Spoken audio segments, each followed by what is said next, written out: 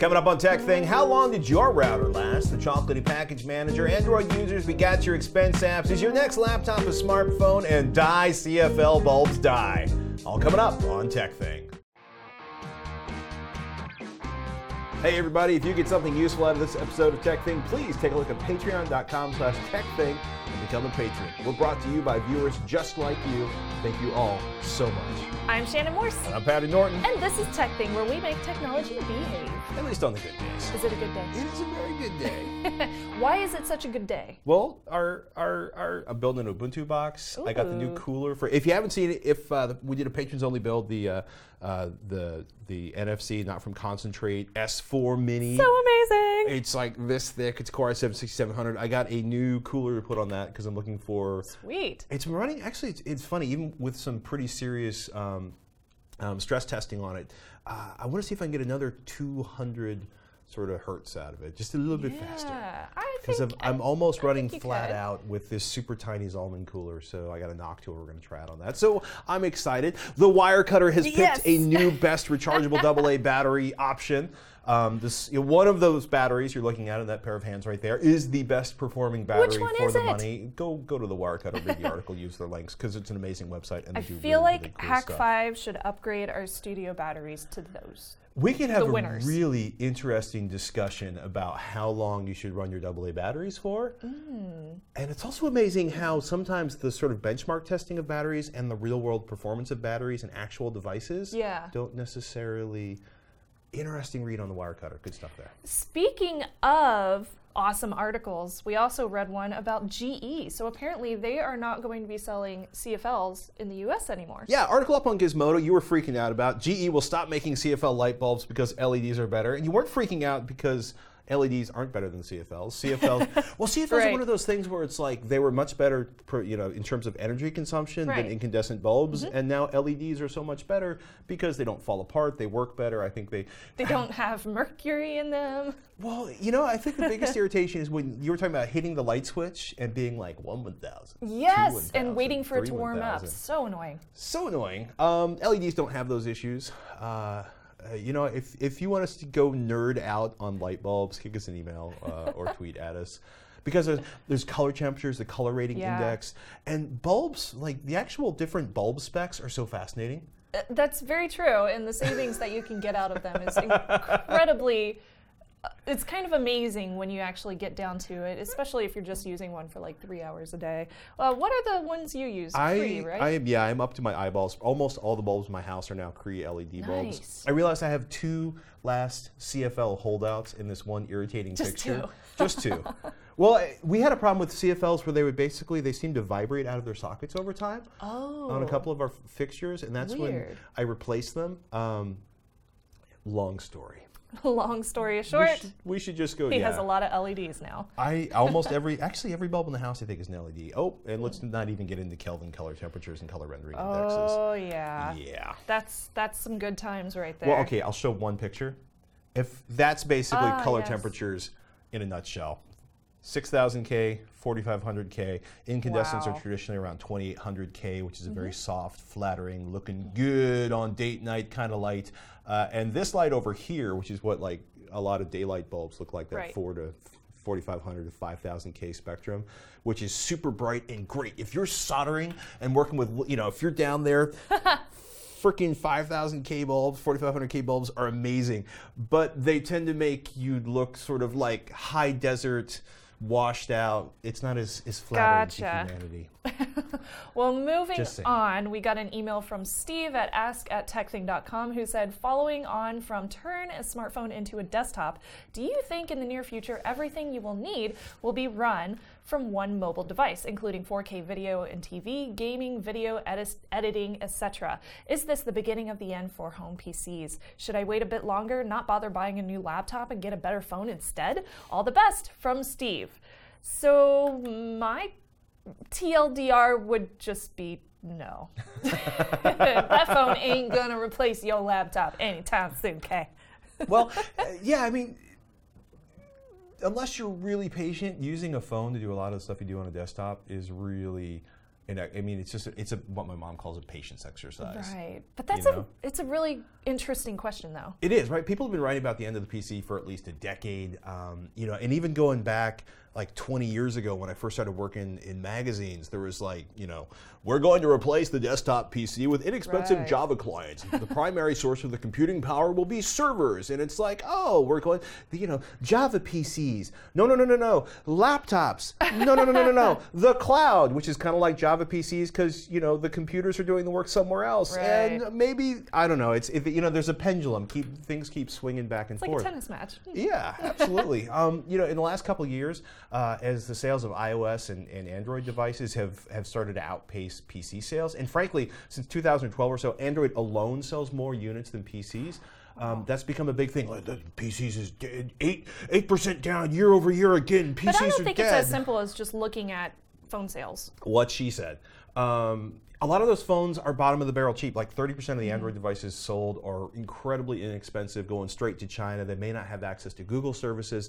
Here in the United States, a lot of phones are never going to get another operating system updates. Yeah. And a lot of the older phones, and even a lot of the current phones, are not very powerful. I mean, it's amazing. I would mention, though, that Hack5 Darren Kitchen, who's my co-host on Hack5, he was able to run a video editing software on Android, and he's been creating YouTube vlogs with it. I believe it's called You have it pulled out. Yeah, KineMaster. KineMaster. He really liked KineMaster Pro Video Editor, although that requires a monthly fee, which is a way of saying it's actually maintained and updated. Right. He also has been really impressed with, let me click up to the actual part where you can see the app, Cyberlink's Power Director Video Editor app. Those both have huge followings. I mean, they're like 4-star applications in the Play Store. It's really funny seeing him with like his Bluetooth keyboard and mouse and his MHL cable. I wish we had a picture because his laptop is normally connected to not one, not two, but 3 1080p monitors. And then you walk in and he's staring at his phone with his Bluetooth mouse and keyboard. Yeah, he could use an MHL cable to connect the phone to the monitors, but then he can't charge the phone at the same time. And for most people, unless you're buying like a $1,000 device or you carry a lot of SD cards or storage issues, switching apps in phones is still a pain in the ass, although multitasking on mobile operating systems is finally becoming a thing. And it's amazing how fast phones have gone from like single core, hey, we're going to open up your email, to like 8-core, incredibly power efficient, powerful devices with decent graphics. But editing on a Core i7 desktop, okay, would you rather edit TekThing on a phone or on a Core i7 desktop with 32 gigabytes of RAM and say a 1 terabyte SSD and 5 terabytes of offline storage? That's kind of a no-duh statement. Of course I would use the desktop. Of course. I mean, even $1,000, Darren's phone's probably worth $600 or $1,000, and a $600 to $1,000 laptop's actually pretty badass at this point.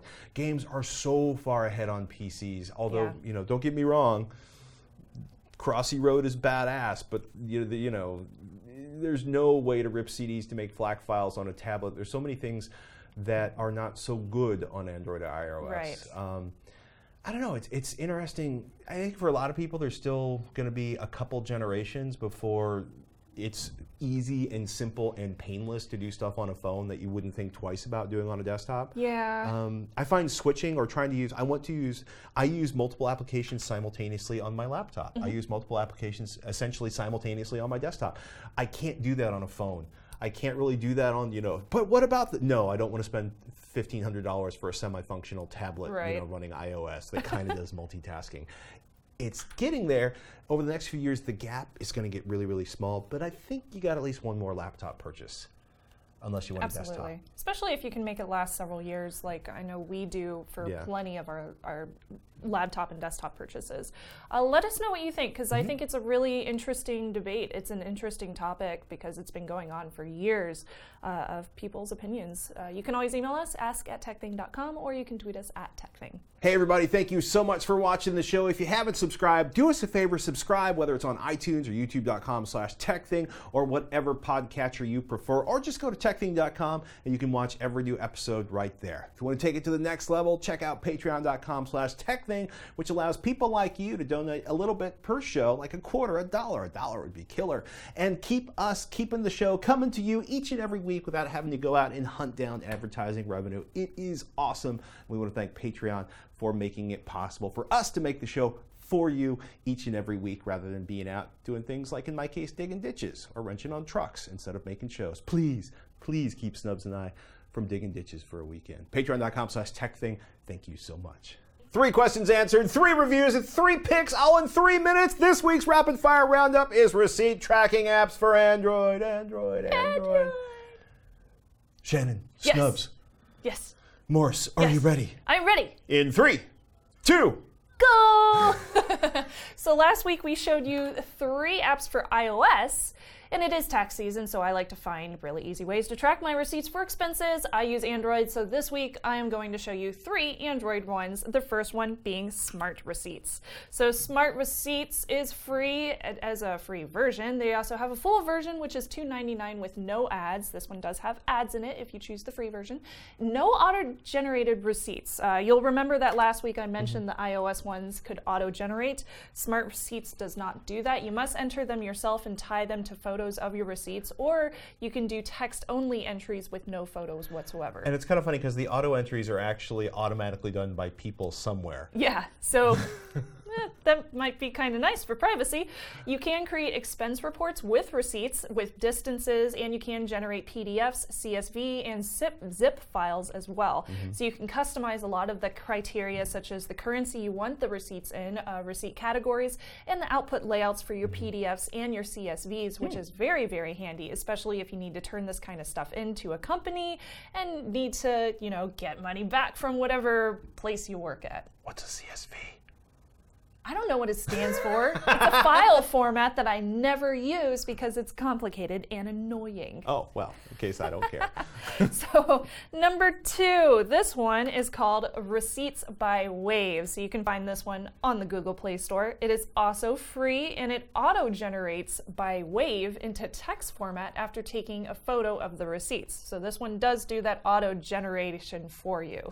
Now, this one's kind of interesting because after you auto-generate your receipts, you can find them over at accounting.waveapps.com, which will integrate with all of your other expenses. So you can track anything from invoices to payments to bills, receipts, and accounting, and you can do all sorts of expense reports if you need to turn that stuff in too. Now, this one is free. It's really nice. What's the catch? So if you need help, turns out it costs $9 a month or more for the premium version. They also offer pro services, which basically give you your own accountant, and costs vary because these accountants are whoever's local and whoever decides to sign up with Wave. So keep that in mind if you choose to go this route. This may be way more than you need depending on your needs, but it's very clean, it's very easy to use, and it's nice freemium format. But you get the full app. If you can figure out how to use the app, you get it for free. Yeah, you get the full app, and it is very, very easy to use. So I was highly impressed with it. And number 3 is Google Drive. Yes, that's right. You heard me right. It's Google Drive. So it's obviously free. And Drive on Android lets you create new folders for receipts. You can scan them into PDF format. OCR technology actually works in Google Drive on those PDF formatted receipts. So that's it lets how they you know search everything about you. Exactly. That is how they know everything about you. So the OCR lets you search for specific words. For example, I scanned a Thai restaurant receipt and it easily found it when I typed in THAI for Thai. Right. So it was able to find that receipt in the PDF easily. However, it's not very good at testing on the Android, just on desktop. So it's much better with searching on desktop. When you sign up, Drive gives you 15 gigs of free cloud storage. Additional storage is obviously going to cost extra. Right. The app does share the storage that you use for Photos and Gmail as well as Drive. So if you use Google Photos, for example, that's going to take up a lot of that Drive space. So you don't have a lot to work with unless you choose to pay more. It's not that expensive to make your Drive bigger, it's really not. Ooh, bless you. Pardon me. Lastly, Expensify does make my list again. It is available on Android as well as Shoeboxed. I'm not going to show those again since I already showed them last week. Both of those I mentioned are for iOS and Android as well, so they are compatible with either. Of course, I do want to know what your picks are. You can always email me, ask@TekThing.com, with your favorite expense tracking apps. Craig's got a hot tip for everybody. He writes, I use Chocolatey Package Manager to install, uninstall, update all my main Windows software. Here's my list of software I use for different reasons. Add W Cleaner, Geek Uninstaller for apps not installable via Chocolatey, JRT Junkware Removal Tool by the same folks that created Malware Anti-Malware, a very useful tool to manually run via command line. TDSS Killer, the rootkit scanner and remover. Disk Max is an awesome PC cleaner maintenance defrag tool. Freeware that is incredibly low memory usage but does an incredibly thorough job of keeping my PC clean and running smoothly. Spybot to get updated immunization to prevent PC and browser from being infected by spyware, viruses, and malware. Malware Anti-Malware. And my main point of all this is to encourage more people to use the Chocolatey Package Manager instead of Ninite. Instead of having to rerun the Ninite package apps, which may also include some privacy invasive things that you may not be aware of, Chocolatey just installs, uninstalls, updates your software. To update all installed software is pretty easy. Just open an elevated command prompt and do this. Cup all-y, and it will scan for all the software you had, Chocolatey install, and check for updates and remove old software versions and install new versions for you automatically. Thanks for all your good work, Craig. Whew. And we will put his message in the show notes because it was long and he has a lot of really good tools in there that he mentioned. So that'll be in the show notes. So essentially this is apt-get for Windows. Yes. The website is chocolatey.org. If you're staring at me going apt-get, you probably should spend some more time running Linux or just use Ninite. or just use Ninite. So I like that Chocolatey is actually very honest. So if you go over to their FAQ over here, you will see a little message that says, how do I know I can trust the community feed the packages on the site? Until we have package moderation in place, the answer is that you can't trust the packages here. If you require trust, e.g. most organizations require this, you should have an internal feed with vetted packages using internal resources. You should always decide whether you trust the maintainers of the package, and even when you may want to inspect the package prior to installing. You can inspect packages easily with NuGet Package Explorer or by clicking download on the package page and then treating the NUPKG as a zip archive. So with any compiler like this one, or pretty much any one that you find anywhere, including Ninite, for example, you are giving inherent trust to the source of the packages and the company that is compiling them all together. So keep that in mind when you're running any kind of installers from pretty much anywhere. And this is like one of the reasons some open source developers have taken their tools off of popular places to download software because these software centers, these software download centers are adding in additional things to the package, to the installers, because they want to make money by like installing toolbars, which is really frustrating. So I also wanted to mention too, if you go over to the packages page, you'll notice that they have these little green buttons, and if you click on it, and it'll load, it'll say this package was approved as a trusted package on 10/6/2015. And that link basically takes you over to the Wikipedia to explain what a trusted package is. So I like that they include that little notation there to let you know that, hey, it is actually okay, or it's trusted. There are 3,000 different packages that you can choose from, so they have a lot more than Ninite does, which is really cool. To install this, you simply open your admin control panel, which is basically your terminal. So it looks like that. So you just hit CMD and search and run, and then right click and run as administrator, and should get you right into C Windows System 32. From there, you simply just copy and paste the terminal command straight from their main website. So it's right here. It's basically grabbing the link for the download of this script, and then it's setting a path, so it's installing it over to a new place called chocolatey/bin. So you're basically, right now, you're using the command line in Windows to install the Chocolatey Package Manager. And this is something that you do all the time in Linux. If you watched my hack tips, you know how to use the Linux command line, because it's very, very similar, but I don't like some of the Windows commands because they're annoying. dir does not equal cd. Thank you very much.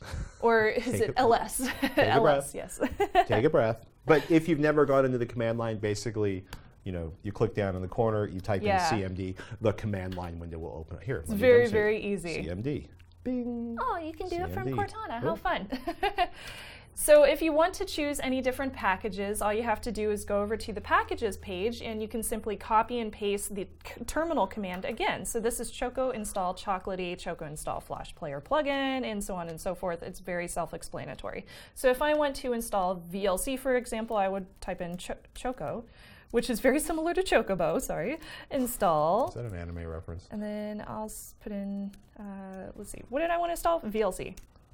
Let's see if VLC is installing available. the following It packages. Is. So you accept the license, of course, and it's going to ask me if I want to accept. Yes. So I'll say yes, 1 for yes. And then it will simply run the installation command. So each of these are very, very self-explanatory. It's very easy to use. And once it's installed, you have it available to use. So I don't have to do this every time I wanted to update it. Once it's installed, Chocolatey Package Manager knows everything I have and manages my packages. I believe so. Yeah. How cool is that? It's very, very, I know, it's very nice. It's very easy to use. It's definitely leader than Ninite for command line users, but it definitely works. So I think that's the big thing here.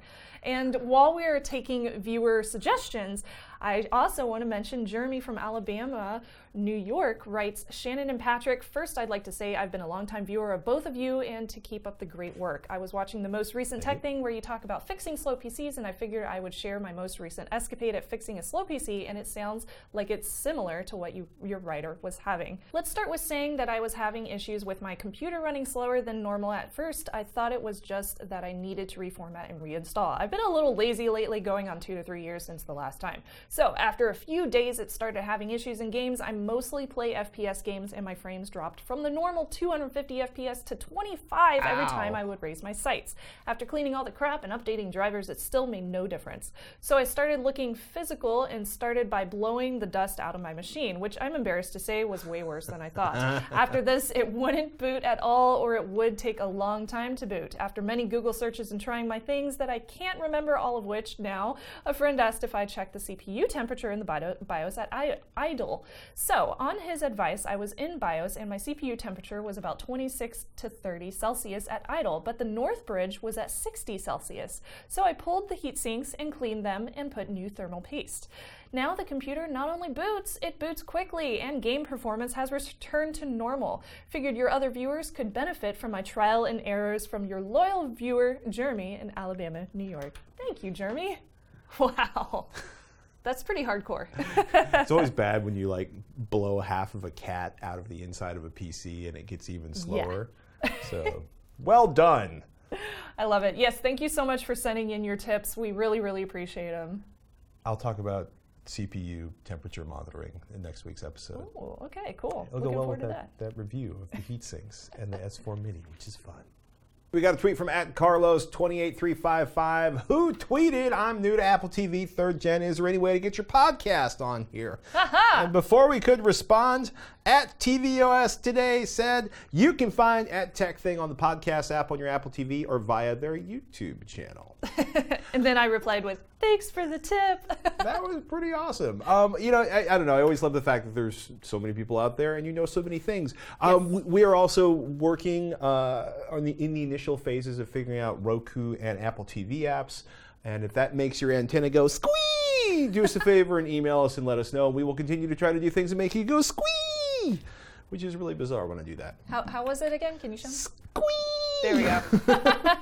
We also got a tweet from Stacy Uden, who tweets @TekThing, what's the typical lifetime on a consumer home router? Seems like I only get 2 to 4 years out of mine, and I'm not hard on them. He also added, I keep router in cool, dry basement and try to buy well-rated runs from CNET or Wirecutter. Is on 24/7, and I work from home. This was interesting because 2 to 4 hours, 2 to 4 hours, 2 to 4 hours per router, 2 to 4 years sounded really familiar to me, and I tweeted that out.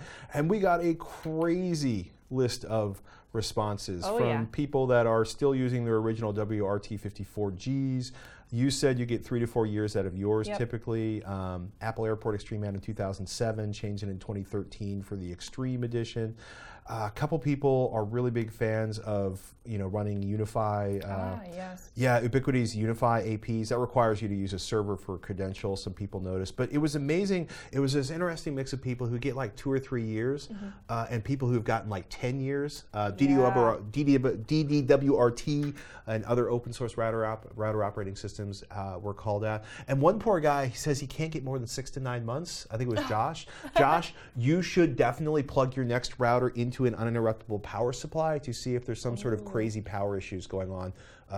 It's amazing how poor the power supply is once it's gone through a bunch of transformers and old cables in some parts of the U.S. And a lot of people also wanted us to do a PFSense build.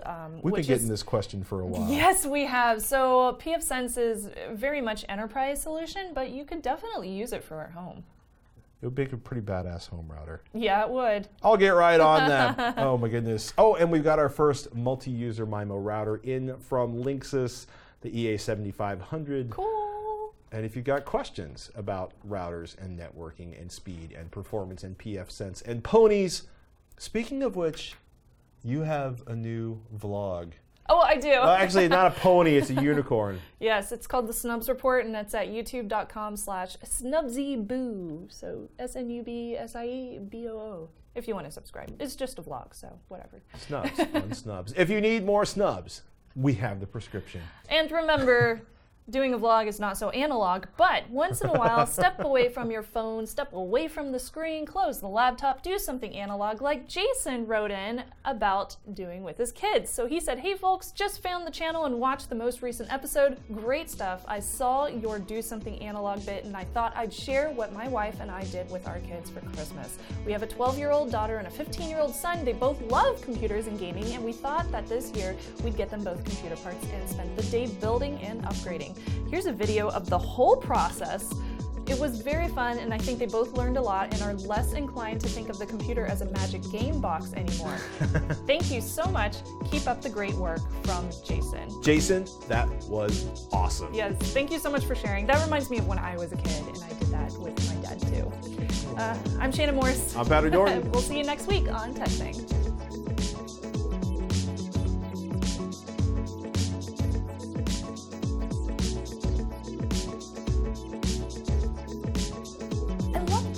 You know, my first computer was very similar to that little girl's. It was pink on the inside and white on the outside.